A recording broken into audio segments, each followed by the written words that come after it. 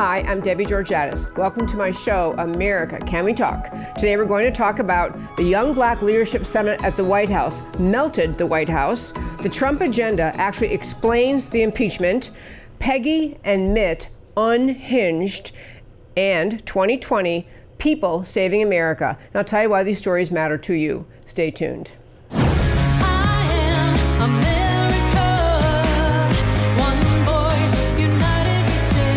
Debbie Georgatos, host of America Can We Talk, is an author, attorney, and political analyst whose mission is to inspire the American political conversation about preserving liberty in the best country on earth.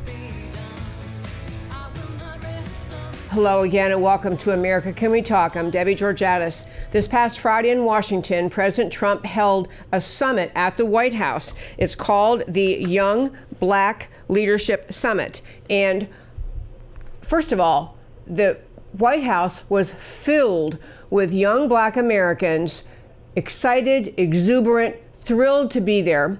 President Trump and Vice President Pence were there, and they held a long summit. President Trump spoke, many others spoke. This is just a danger sign to the hilt to the American left, because President Trump is connecting with, listening to, and talking with conservative Black leaders. I'm going to start first with a short clip by Candace Owens. She spoke at this summit, and then I want to go on and play a few other clips because I really want to give you the flavor of what went on in the White House last Friday. So here we go, Candace Owens.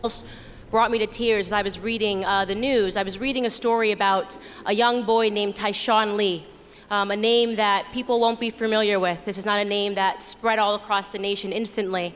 Tyshawn Lee was a 9-year-old boy living in Chicago. He left his grandmother's house because he wanted to go play basketball in the park, and he was playing basketball by himself in the park. Tyshawn Lee was approached by an adult man who came up to him playfully and grabbed the ball and began playing with him. And then eventually this older adult man lured him away from the park with the promise that he would take him to the store and buy him whatever he wanted. So he followed this adult man into an alleyway, and he was instantly, Tyshawn Lee at 9 years old, shot point blank a few times and murdered. He was murdered. It was gang related. They were after his father, so this was a gang hit to go after this young boy. Disaster, an absolute sad disaster that brought tears to my eyes because he was only in the 4th grade. You know, unbeknownst to most of this world, this story happened, and the reason that we don't know about it, the reason that there was no wall-to-wall coverage and national sensation about this story by the people who claim to care about the senseless ending of Black lives, is simply because it didn't fit the media narrative. That's it. He was killed by another Black man, so it didn't fit the media narrative to be outraged about this story. Black on Black crime is something that our media tells us that we're not allowed to talk about. Over 93% of Black homicide victims are killed by other Black people. We are not supposed to be outraged, and we're not told to remember the names of those victims.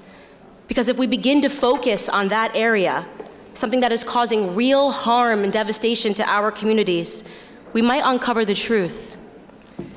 And the truth is that this is all by Democrat design. Our inner cities are all by Democrat design. Like Chicago, like Baltimore, and like Detroit, they have been run by Democrats for decades. We have been made to believe that the conditions in our cities are normal. We're supposed to turn a blind eye to the corruption, to the crime, to the gangs, and instead focus on what our media deems of more importance. We are instead told that we should be focusing on white people. We're supposed to be reactive and angry and fearful about white supremacy, when in fact, it is liberal supremacy that is harming our communities. Okay, folks, that was a little long for a clip, but it's just so profound. She's making this point on national television, in the White House, in an administration of it under President Trump, where she and all these other young Black leaders at this summit that they attended this past Friday, this Black leaders in the White House summit, conservative leaders, this summit is striking fear in the heart of the Democrats, because in addition to her making points that the mainstream media, always carrying the left's water for them, always carrying the left's water. The mainstream media never tells you stories like that, never tells you statistics like that. Do you honestly think that you'd be so outraged by the stories the media pushes if more often they made the points that she's making there? So Candace Owens at the summit. Two other things happened at the summit. I watched quite a bit of it this morning. Honestly, it was heart-melting, and I mean that in the most serious way. Heart-melting. President Trump had present in that summit at the White House last Friday leaders from campus organizations who are trying to bring the conservative message to their campuses. There were people who were part of Turning Point USA, Charlie Kirk's organization, the one that he and Candace Owens worked on together. Now Candace Owens has branched off and is working in more direct way on Blexit, the Black and Latina exit from the Democrat Party. But there were Charlie Kirk was at this summit and some young leaders at this summit. And if you see, when the next clip I'm going to play is President Trump speaking to the summit, he really was getting to the heart of the idea of commending these people, young Black Americans, for being brave enough to think, brave enough to speak the truth, brave enough to come forward and stand for the truth on college campuses where it is simply enormously unpopular to embrace conservatism, to dismiss the white supremacy argument of the American left, to argue that conservative ideas are better. He praised these young people. I want to play the President Trump's clip next, which I believe, Matt, the very wonderful, is clip 1. Here is Trump talking to this group at the White House this past Friday. Or Terrence or Candace, you're all special people, very, very special people. And you're doing something very important. I don't even know if you know, maybe you don't know. And, you know, sometimes you're so into something and you just don't really feel how important it all is. What you are doing is so important for your community and for this country. We will renew the values that unite our people as one America. As one team, we will build up our nation. We will lift up our forgotten communities, and we will defeat any threat. We will beat any challenge. We will overcome every obstacle, and we will achieve a glorious future of American greatness beyond our wildest dreams. And that's what you're doing. To everyone here today, keep up the great work. And I just want to say, from the bottom of my heart, God bless you, God bless your families, and God bless America. Thank you.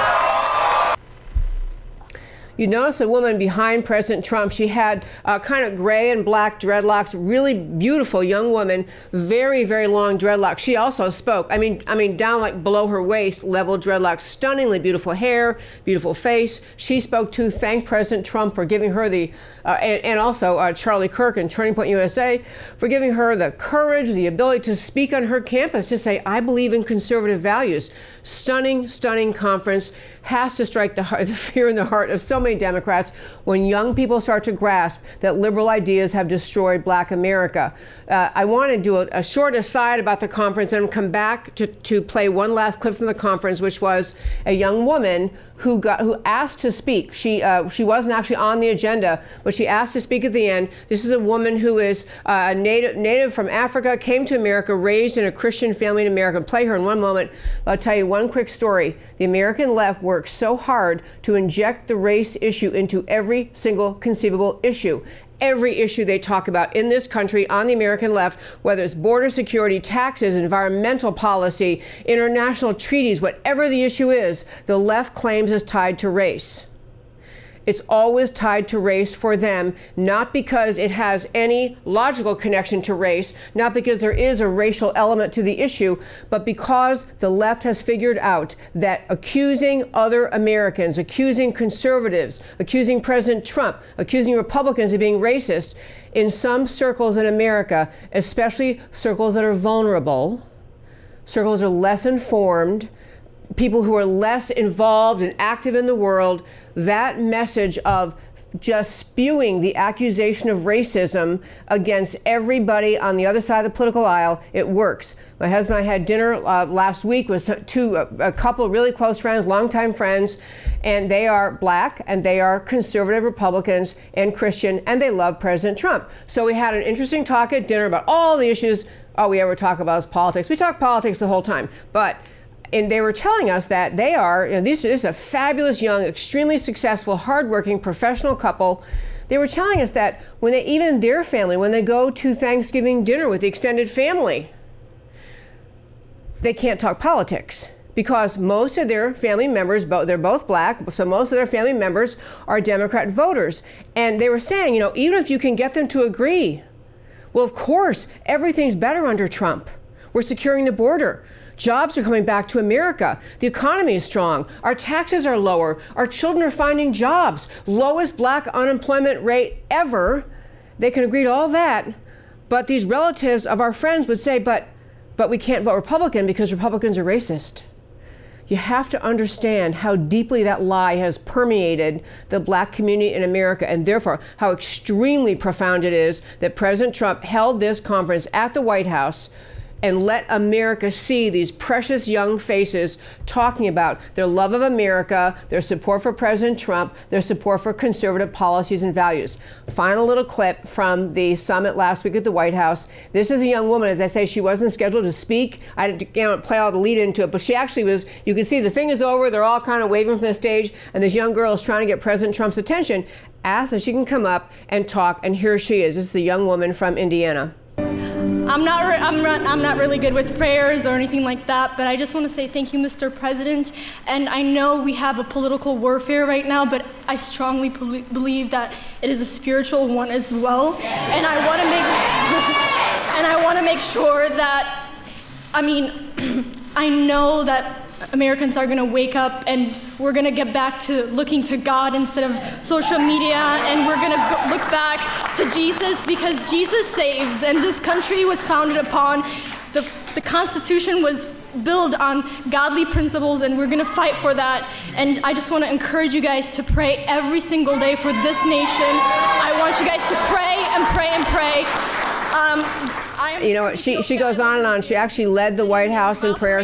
I'm sorry. I realize it's going to take too long, but she led that room in prayer. It was heart-melting. And she's a young girl. She's actually not from America. She was a native, either Ethiopian or Somalian, I think Ethiopian, was adopted by a family in Indiana, raised here in America, loves his country, loves conservative, loves the Constitution, loves President Trump. This is, a dagger to the heart of the Democrat Party, that conference. I love that President Trump held it. And I hope that all of you can share these videos. If you go to our website, americacanwetalk.org, on the homepage under shows, drop down, list of links. The link to the entire White House conference is there, and you can watch the whole thing. Spread it to your closest 1,000 friends. It would be a great, great way to be politically active right from your desk at home. And that, my friends, is today's First Five.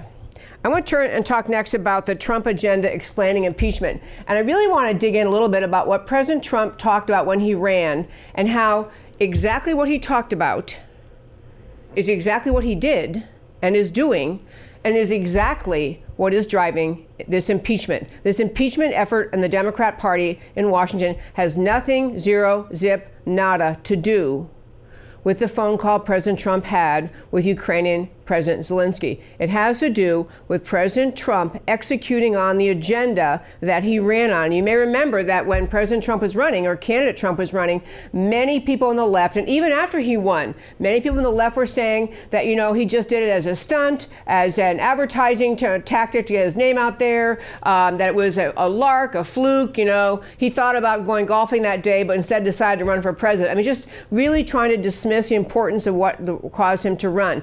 But I want to draw your attention to his one of the most famous speeches he made during his campaign. It was in October 2016, so it's a month before the election. This was in Florida. And in that speech in Florida, he really signaled many serious agenda items, many serious issues he saw on the table in America, and was committing in his campaign, in this speech, if you elect me, I will tackle these issues. And then he did. Some of those issues were things like the fact that the people of America, their need and desire for jobs, for self-worth, for a sense of self-reliance, self-sufficiency, had been robbed by the administration's decades of Washington ruling elite, much more happy to make trade deals with other countries or groups of countries that were a benefit to wealthy people, wealthy conglomerates, wealthy corporations, wealthy institutions in this country, that the trade deals did not have at their heart the interests of the American people. So he talked very bluntly in this speech. He talked about the idea that our country is run by people who are wiping out the wealth of our country, that we have a pockets of a handful of large corporations and political entities who really are driving our economic decisions instead of economic decisions being driven by how do we help the people. He talked very openly and astonishingly bluntly and insightfully about the power of the Clintons and the Clinton power machine and the Clinton doing their pay for play stuff. So they ended up with a Clinton Foundation where people who wanted political favors could make a donation, personally enriching Bill and Hillary and their daughter Chelsea, and not accomplishing much of anything except buying political connections. He talked at great length about the ISIS creation caused by Obama policies, Clinton policies, and how ISIS has led to the death of so many innocent people around the world, including American troops. He talked about Obama letting in radical Islamic terrorists to our country by the thousands. They were going to stop doing that. He basically came down in this speech and said, we're going to readjust. We're going to have a policy of America first. What he was getting at, he didn't, in this speech, quote the Constitution or the Declaration of Independence, but he got at the founding idea of America, that our idea, our country's reason for existing, are the ideas set out in the Declaration of Independence and the Constitution, the simple notion that each of us has a right to live in liberty. That we have the right to pursue our dreams. Life, liberty, and the pursuit of happiness are God-given rights. The government exists to protect those rights, not to manage them, orchestrate them, manipulate them, or crush them. And that we have for too long, for decades in our country, allowed the power of the federal government to grow to the point you have massive regulatory burdens on businesses, whether it's large corporations or little mom and pop businesses, small business America trying to make a living for their family. You had regulation after regulation after regulation, crushing the possibility for free Americans to live freely, to function freely, to grow their businesses. So he talked a lot about cutting back on that regulatory burden. And he didn't, at that speech, I don't believe, talk about socialism directly, but the whole growth of the federal bureaucratic state, the federal government just growing in power and scope and influence and never, ever, ever giving the precedence or concern about the idea what they were doing does to the idea of human liberty, the personal liberty that we are guaranteed in our founding document. So Trump came along, upset the apple cart by winning that election. What he did not just upset the Democrats in Washington or the Democrats in America who thought they were going to have President Clinton. He upset decades long of established ruling elite patterns of governance, patterns of operation, patterns of growing control over the economy. We were headed way down the path of a government-controlled economy instead of a free market-controlled economy. We had decades of, and far worsened under President Obama, abandoning of the problems at the border, failure to enforce border security. We had masses of people very intentionally orchestrated by the American left coming across America's border. Insufficient system to stop them, insufficient system to hold them long enough to go through a hearing to discover if they possibly qualify for our asylum laws, letting them loose into the heartland of America, only to have most of them never ever turn up again for their hearing. This was an intentional invasion of America, permitted, orchestrated, intended by the American left. President Trump called this out in a way, candidate Trump called this out in a way no one had. It was an America-altering speech and an America-altering election. So President Trump comes along, he has upset the apple cart big time in Washington, upset the agenda of the globalists, upset the agenda of the people who thought they're going to orchestrate the whole international community and international economy by the deals they can arm twist America to sign and other big countries to sign. And Trump came back and said, no, America matters. That's the thing. America matters. And so we Americans, said Trump, are going to put our people's interests first. We're going to secure our border. We're going to get out of bad trade deals and make better trade deals. We're going to get out of these crazy treaties that the American left got us into. The Iranian deal, which enabled Iran to develop nuclear weapons using money we handed them. And the climate deal, which was nothing more than a wealth redistribution scheme labeled climate change deal, and that we got the left got away with that too under Obama. And Trump he has stepped up. He has changed, to say the least, changed the patterns of power in Washington. So this is what is driving the American left. And if I had to break it down, I would say three things are driving them. This massive effort to change America. When Trump's trying to change America, he's trying to make America America again. He's trying to shift massive legislation, regulation, policies, practices, government power, shift the power back to the American people, and shift the priority or the primacy of the idea that our policies are in place to protect the American people. So Trump he ran on this idea of we're gonna put America first, which means a massive disruption of entrenched power both sides of the aisle in Washington. And then during the campaign, you had the American left, and probably some on the right too, but people inside the CIA, pretty clear Brennan was involved orchestrating, CIA, FBI, and DOJ working very hard to orchestrate the failure, the loss of President Trump of his campaign, working to set up the whole Russia-Trump collusion theory, the whole dossier thing out of Russia, orchestrated, paid for by Hillary. You had the effort of the FBI to literally make application to the FISA court for warrants that based on lies, which it appears they knew were lies or had no reason to believe were true. You had them pursuing that. You had an orchestrated coup against the president even before he took office. And then once he won, the continuing effort to take him down, the entire Mueller investigation, but was driving impeachment today. Those other efforts were other ways that Democrats are trying to get rid of Trump. What's driving impeachment today is their gut level fear that Attorney General Barr and Durham, who's doing the investigating for Barr, the U.S. Attorney Durham, that those people are getting very close to the jugular.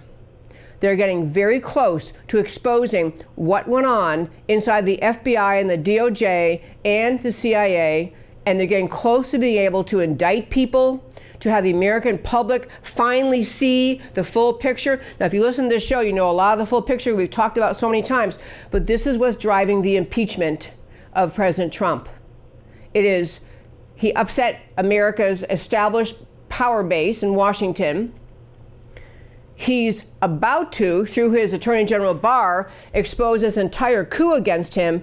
And the third thing is the Democrats stumbled onto the idea that they could turn America against President Trump by their endless efforts to call him racist, to make up racist names and characterize every decision he makes, every policy he issues as racist. The Democrats have been working to turn the American people against President Trump because they've wanted him out since before he even won the election. This Zelensky phone call has nothing to do with their effort. They lucked into the fact that President Trump has a extremely strong personality. He's brave, he's relentless, he speaks up, he doesn't shut down, he doesn't back off, as every Republican I can remember has done in Washington for a long, long time.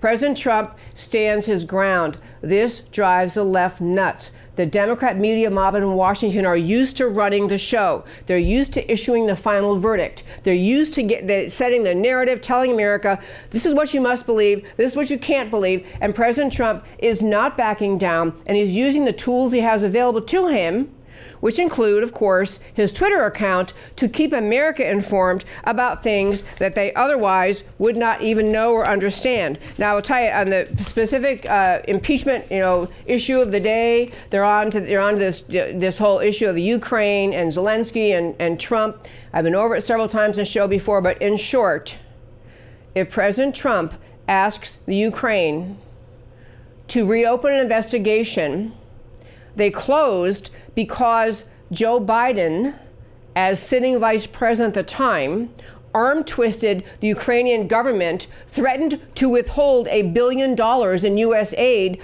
unless that government would fire a prosecutor looking into Biden's son.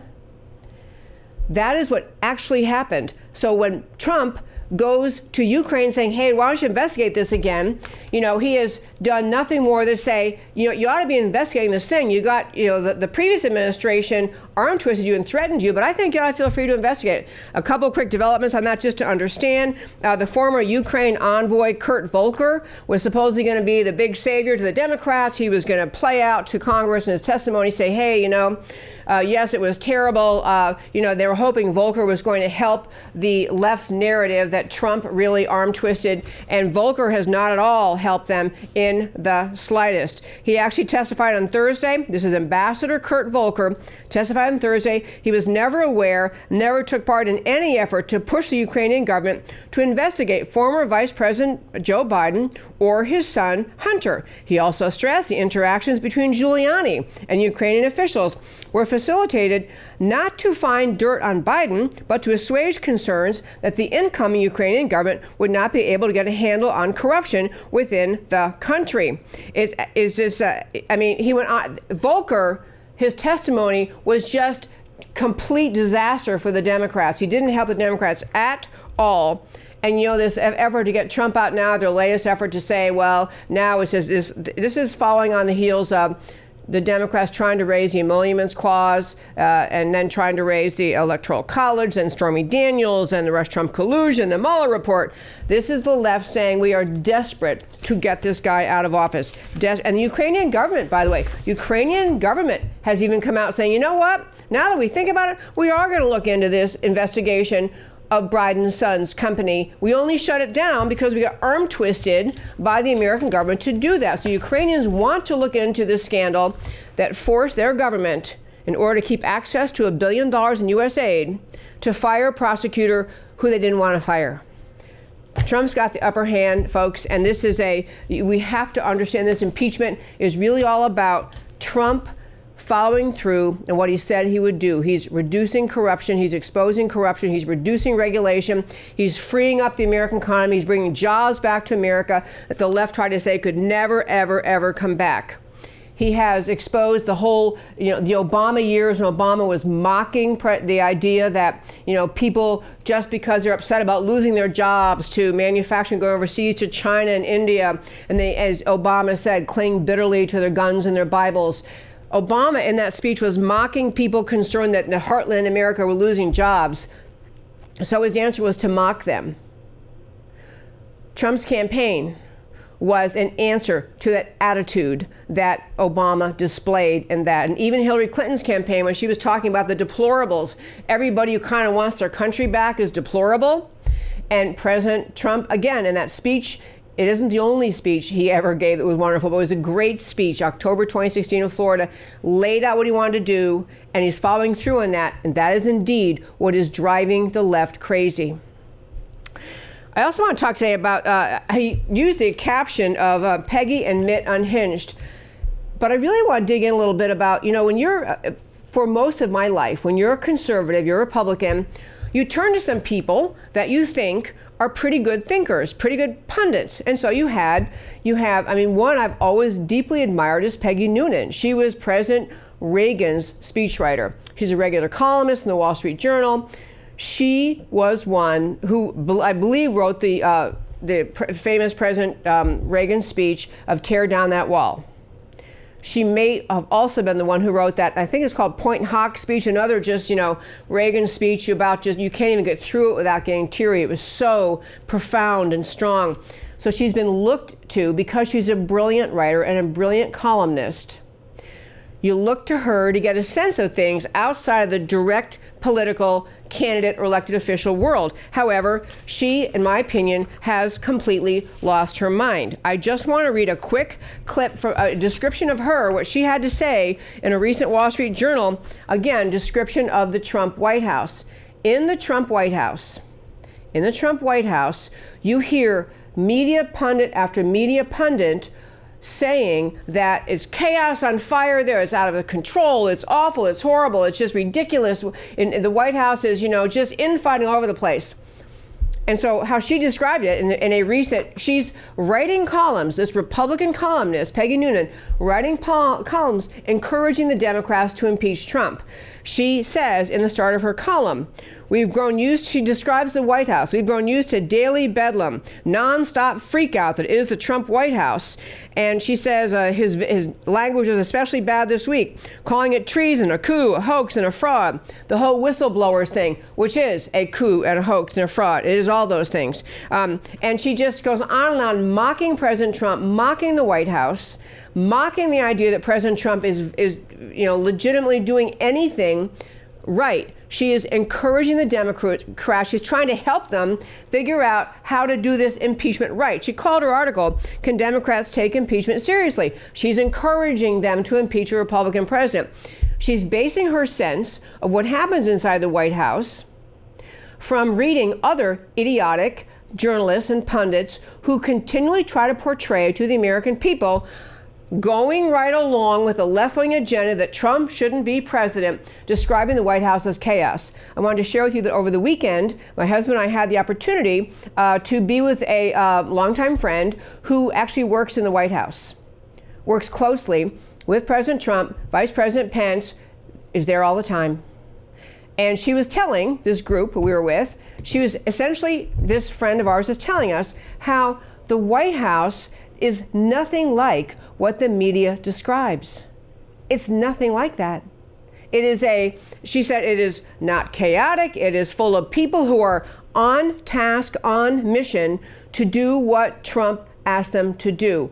On track, on mission, what Trump promised he would do.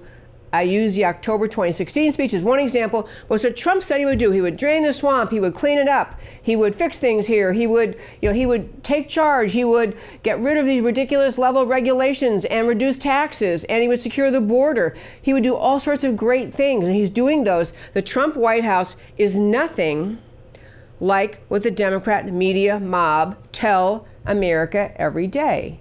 It is not this chaotic, crazy place. It's filled with people determined to help in the mission that President Trump launched. So I really want to, Peggy Noonan, I may take her on more often because she is one I used to listen to and respect. And I truly think she's just drunk the swamp Kool-Aid. The swamp in Washington, which includes many in the media, want very much to have America think the White House is out of control, crazed. And I'm telling you folks, the White House and President Trump are pursuing exactly what President Trump said he would do. That's the Peggy portion of our Peggy and Mitt segment today. On Mitt Romney, you likely heard Mitt Romney has just, gone on steroids, attacking President Trump. Mitt Romney has, gone after Trump, especially in this Ukraine call. And I don't have his quote in front of me, but it was something to the essence, Romney's quote was something to the essence of, if this is true, it's very, very, very serious. Now, this may call for impeachment. Blah, blah, blah. So Romney's, can't wait to get Trump. Romney, the patrician, nose in the air, executive branch elite guy who just has, is cold and has a sense of the ruling class, and he's one of them, and you're not, you're just a pedestrian. He could not win the presidential election in 2012 because he is not warm, not engaging, but the real reason he couldn't win in 2012 is because he would not fight. Romney does not have a fighter's heart. He has a surrenderer's heart. He has the capitulator's heart. Romney is a guy who goes to Washington as a senator now from Utah to join the ruling elite class, to pontificate about how wonderful he is and how wonderful, his allies are and terrible Trump is. So, he's been attacking Trump ever since he's been a senator. And Trump got a little feisty with his text messages this week. I want to share some of those. I believe Matt the Wonderful has the first one. Let's see, where are these here? Oh yeah, first one is clip 3. So this is President Trump's tweet. I'm hearing the great people of Utah are considering their vote for their pompous Senator Mitt Romney to be a big mistake. I agree. He's a fool who's playing right into the hands of the do-nothing Democrats. Impeach Mitt Romney. He went on with another tweet, President Trump, another tweet saying, essentially, somebody please wake up Mitt Romney and tell him that my conversation with the Ukrainian president was a congenial and very appropriate one, and my statement on China pertained to corruption, not politics. If Mitt worked this hard on Obama, he could have won. Sadly, he choked. Third tweet, and then I'm going to get to why I'm so critical and down on Mitt Romney and on the attitude he represents. Third one, Mitt Romney never knew how to win. He is a pompous A-word who has been fighting me from the beginning, except when he begged me for my endorsement for his Senate run. I gave it to him. And when he begged me to be Secretary of State, I didn't give it to him. He is so bad for the R's. I have to tell you, folks, this is the kind of stuff that the pearl-clutching, hand-wringing Peggy Noonan despise. Because what you hear in those tweets is President Trump fighting back. He doesn't sit up in the Oval Office and have decorum and statesman-like words at all times as his highest mission. He has his highest mission to make sure Americans understand what Mitt Romney is all about and what he, President Trump, is trying to do, which is to drain this massive swamp. So Trump puts those tweets out there. I know some people are probably very, very critical of them, and he shouldn't talk that way as a fellow Republican. Mitt Romney is talking about supporting the impeachment, to be clear. He may use polite words, his patrician, egotistical, statesman attitude, and speak with his nose in the air and using language and tone that conveys, I'm very, very serious constitutionalist here. He's talking about impeaching the overwhelmingly elected president of the United States, the one the voters wanted, who has maintained his way high support from his own party throughout his administration, and it's somehow to Romney and somehow to people like Peggy Noonan. The left can do anything. Biden can do what he did in the Ukraine. Hillary can do what she did in the Ukraine. Hillary can do what she did in Russia. You can have corruption inside the FBI, inside the DOJ. All that can happen. But by golly, you better not have the president defend himself. How unprofessional, how unpresidential. I'm telling you, Mitt Romney, by the way, Trump was right. I look back, there was some polling about Mitt Romney. The great people of Utah are not at all happy. They rated both of their U.S. senators and all their members of Congress and all their state legislators, and Mitt Romney came in last. The majority of people now who answered the question, the poll was, do you support, not support, or I don't know. Romney won his election with 63% of the electorate, which is probably just pretty much the Republican majority that they have in that state. But 40% in this Utah poll of 4,000 voters, I think it was, 40% are deeply unhappy with Mitt Romney. 40%. He won 40% of the voters, deeply unhappy. 38 are happy. The rest of them don't have a clue, which is really kind of a pathetic thing. But I want to get on this idea that the Mitt Romney and Peggy Noonan idea are all about playing along with the media left-wing narrative that says Trump is a bad man, he's embarrassing, he shouldn't do this. And they are willing to sacrifice the entire agenda of President Trump, the entire putting America back on track to being the America that's supposed to be strong and free and looking out for the needs of its people and creating policy that preserves jobs in America, that preserves our country as a nation. So this is an era where these kinds of attitudes are conveyed by allegedly Republican people. They need to be called out and criticized because they're not really standing with the American people, not even standing with the Republican voters of America who want the agenda President Trump promised in October 2016 and is executing on today. Last story for the day about the people saving America in the 2020 elections. I just got to tell you a couple quick things. Throughout this throughout the time President Trump has been president, the media has been on his case, even during the campaign and after he won. We're supposed to all believe that the president was corrupt, that there was Trump-Russia collusion. Okay, he didn't collude, but he obstructed. Okay, he didn't obstruct, but there's an emoluments clause. Okay, but he did this, and now they're on to this impeachment thing. This is an effort of the American left to so tarnish this president, to so confuse ignorant voters who don't learn the facts, don't figure out the facts, and people who conclude, well, there's so much talk about impeachment and so much allegations of something about wrongdoing, he must be doing something wrong, or all these people wouldn't be coming forward. And some new whistleblower idiocy might come forward again next week. And that probably, say many people, eventually will probably mean something is wrong. We need to be, it is a time for thinkers on our side of the party, side of the aisle, time for thinkers. It's time for people who speak up to recognize this is an effort to destroy not President Trump personally. It's an effort to destroy his agenda, his pro-America, stand up, reassert the identity of America, reassert the strength of America. That is what this impeachment effort is all about. The effort to squash, smother the Trump agenda of restoring America's greatness, of restoring America's power, of restoring America as a nation who creates policies of every kind that are about preserving our nation's strength and the health and well-being of our citizens. That's what the Trump agenda is, and the left is fighting that. Understand that's what was on the table. It's in 2020. Doesn't matter which of the parade, clown car of fools wins the Democrat nomination for the president. The Democrat Party is determined to drive America over the cliff of socialism and over the cliff of globalism, to abandon the idea of America. The very idea of America, the meaning of freedom, is on the ballot in 2020. Do not get duped by what the Democrats are doing. I want to tell you a quick survey, which is kind of very, very interesting. There's an MIT researcher. Two last things before we get to why it matters to you. An MIT researcher, he's probably going to get fired for doing it, but an MIT researcher named Alexandra Agadajian, he posted research. He did a big research piece about voters in swing states.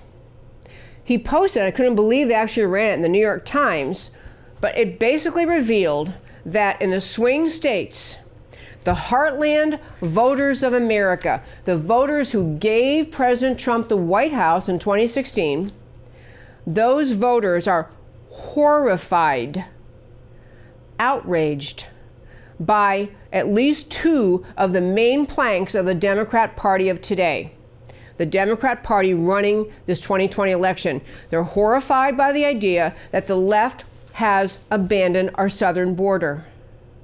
That their border policy is open the border, let it all go. In fact, we had Alan West on the show last week, where he was saying, if the Democrats don't want to have an enforceable border, which is what they're saying, if they're saying, Beto said, knock down all the fences, all the walls, let them all in. And Elizabeth Warren saying, it shouldn't even be a crime to enter America. Just let them come on in. These people are abandoning the border. If you abandon the border, what the heck is the country you're running to be president of? If it's not defined by borders you enforce, there's no country. So back to this survey, MIT guy says Heartland America hates the border policy of the left, which is abandon the borders. They think it's insane.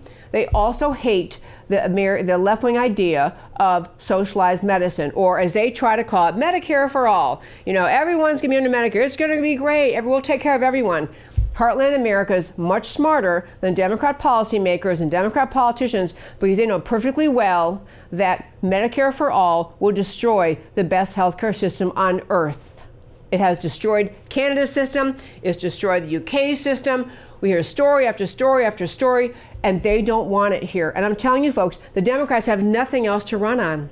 They have nothing else to run on. All they can think of is more left-wing ideas, more extremism, and they have let all the illegal aliens come in. As a matter of fact, let them vote and give them free health care and free education. They can't think of anything that would actually allow America to stay together as a sovereign nation. What the left is doing is pushing the destruction of America itself. And heartland voters in America get this. Thank God. And now, I want to turn my very fine friends to tell you why these stories we talk about every day, and why the stories we talked about today, why these stories matter to you. Black leaders melt the White House, and they did. Honestly, you'll get teary if you listen to these clips, but nothing rattles the left more than the threat of Black Americans leaving the Democrat Party. Turning Point USA and Candace Owens lit brush fires of freedom in the hearts of many black Americans. President Trump honored their bravery. You heard that clip. He sounded like his voice was shaking.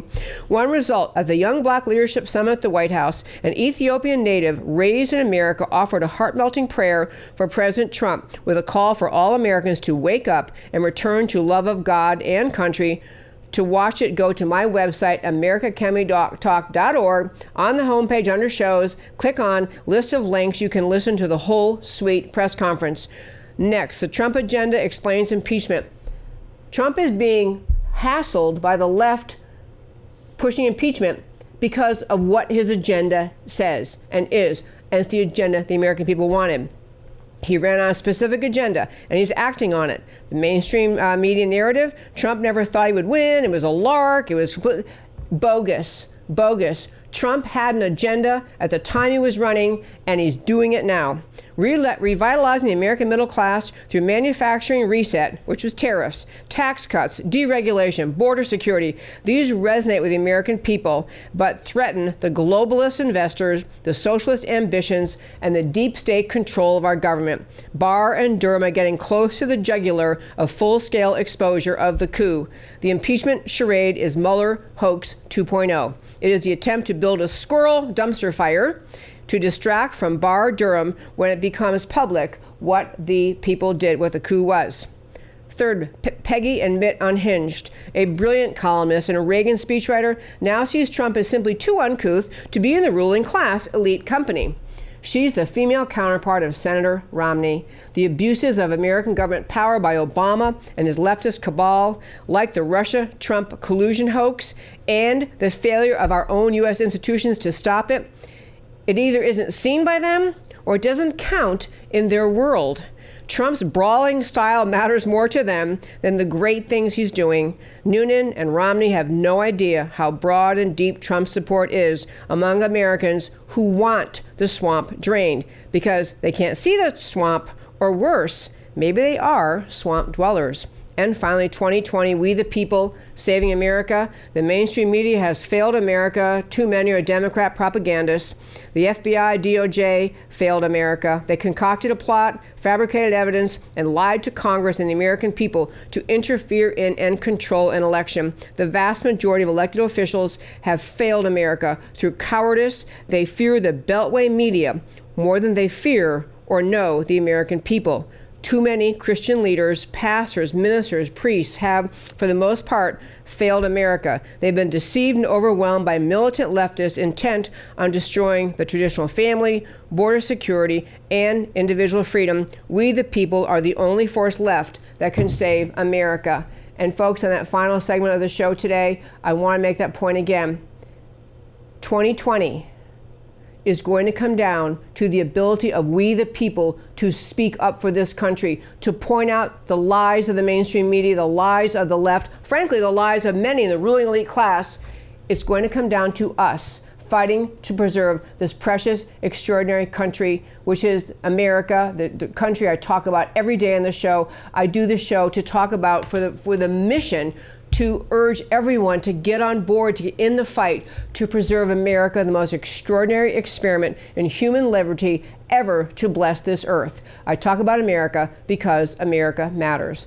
Talk to you next time.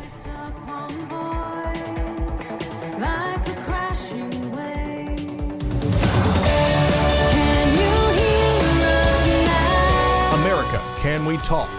Truth about America.